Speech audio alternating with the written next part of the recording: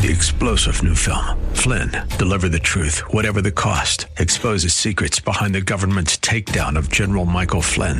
Flynn knew what the intel world had been up to. He ordered the first audit of the use of contractors. This set off alarm bells. He told the truth. He was the most dangerous person for Donald Trump to hire. They had to get rid of Flynn. Flynn, deliver the truth, whatever the cost. Available now. Watch it today. Go to salemnow.com. salemnow.com. Thanks for listening to the Town Hall Review with Hugh Hewitt podcast, bringing to you the best voices on the stories and issues that matter. Helping make it all possible is the generous partnership with the Pepperdine Graduate School of Public Policy.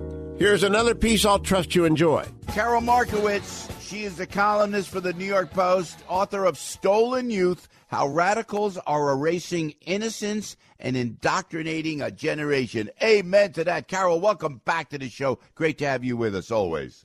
Hi, Joe. Thanks so much for having me.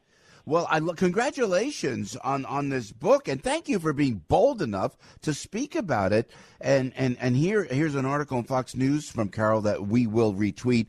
Your children belong to you, not a school. If you don't fight, you'll lose them. Carol, please lay it out for us, and God bless you for doing this. Thank you so much. So the book traces how this woke virus has taken hold in so many aspects of our society and aimed its indoctrination at children.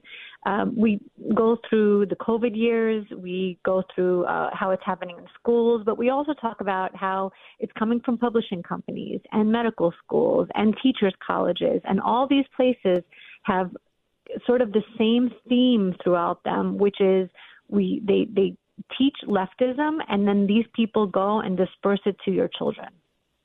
But wait, you mean, and let me touch on this, if I may, because I keep track of what the kids learn. And if they're taught about gender, you and I both know, every medical doctor on this planet knows there's two genders, man and women. And you can't say that. But how do you know? And you're absolutely right. You're absolutely right. Like I had a friend who went to your point, Carol.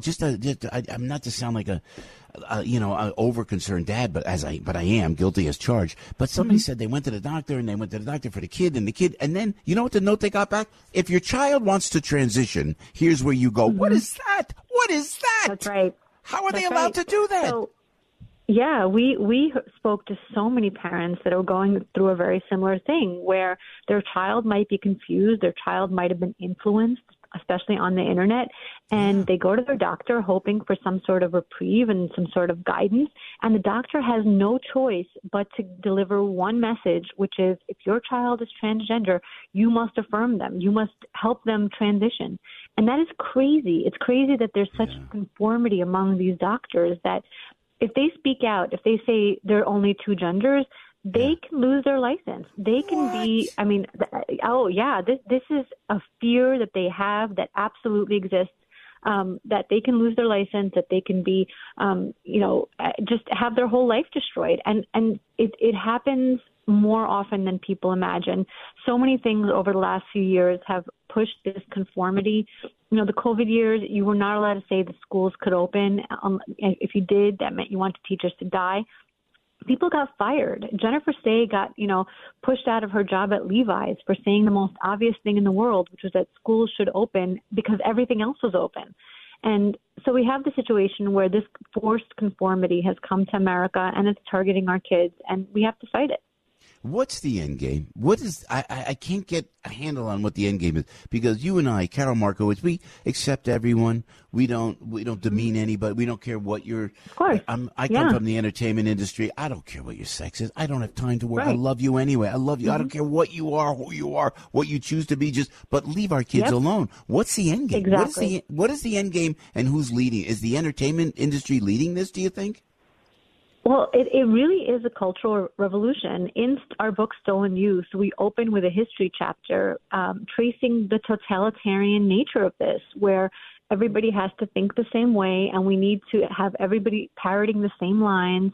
And just, it's gotten to where we are not allowed to say certain things. You're not allowed to speak except in a very rigid way. So you can't say, I'm not racist. That's not appropriate. You have to say, I'm anti-racist. And if you don't say the words in the exact right way, you can find yourself out of the in-group. And all of this is terrifying to people. And they use this social pressure to make sure that everybody conforms. And this has happened in societies in the past, in China, in Soviet Union, in Cambodia, and so many other places where they enforce these social guidelines, and they always sever the family connection first. And we go through all of this in our book, Stolen Youth. This is great. You do. You're right in this article as well. We open our book with a history chapter in the roots of this wokeness in totalitarian regimes of the past. And you mentioned just now, Soviet Union, Mao's China, Cambodia during the Khmer Rouge, and others tried to sever the family connection as a way of pushing their indoctrination onto the kids and by extension the parents. It's all for power and control, Carol. Yeah, and it's happening here. The keeping the secrets from the parents is a big part of it. Recently we were in the car with my 3 kids, and my daughter had gotten her nails done, and my little 7-year-old son, kind of joking around, said to me, like, "Oh, can I get my nails done?" And I, also joking to him, said no, because we have very strict gender roles in this family. Totally kidding. But my 13-year-old daughter, she said to him, "Don't repeat that outside the house," because she knows that something like that, he can just go to school and say something like that to his teacher or to somebody else, and it can cause an issue. And she's concerned about, the social problems that might cause from saying something that's inappropriate like that. And nothing about that was inappropriate. I was kidding, but even if I wasn't, so what? But the kids know. The kids know that they're supposed to say things in a certain way. They fully understand that. Yeah, you know what? So and wokeness. You write here, Carol Markowitz. Wokeness pushes a separation between parent and child. So does it come around? We've been right about everything, Carol, and we applaud you. We applaud the New York Post, and and we always applaud honest journalism, which is an anomaly these days. But as we go through all this, we see from the virus, from the therapies for the virus, from everything, from this administration and the mistake to put, and this is Piscopo talking, nobody else, but I feel what a mistake it was to somehow get Joe Biden in, because now we're at the precipice of nuclear war. Iran's off the charts, Russia and China are off the charts, and it's all happened. We were right about everything. I believe, you are right about this wokeness killing us. Will this whole wokeness nonsense end, and will we be right again as we were about everything else? It's really tough, because I'm very optimistic, and I'm very optimistic about Americans. But the concern to me is that the people in deep blue areas are too afraid to speak out. I mean, we saw that during the pandemic. They won't speak out at all. They're just too afraid of the social pressure. But the problem is that the people in the red areas don't think this affects them. They think that this is only happening in like San Francisco and New York. But it's happening everywhere. There was a story like a week or two ago about a teacher transitioning a 9-year-old. And that 9-year-old, who the teacher kept it a secret from the parents. They turned this 9-year-old girl into a boy at school, called the girl by boy pronouns, didn't tell the parents any of this. And that school is in a red enclave on Long Island. I mean, it is in a red hamlet, in a red town in Suffolk County, which I know you know is red. Yeah. And if it's happening there, it's happening everywhere. And that's what's hard to break through to parents, because they just don't believe it yet. And so we need them to face it, and then we need them to fight it.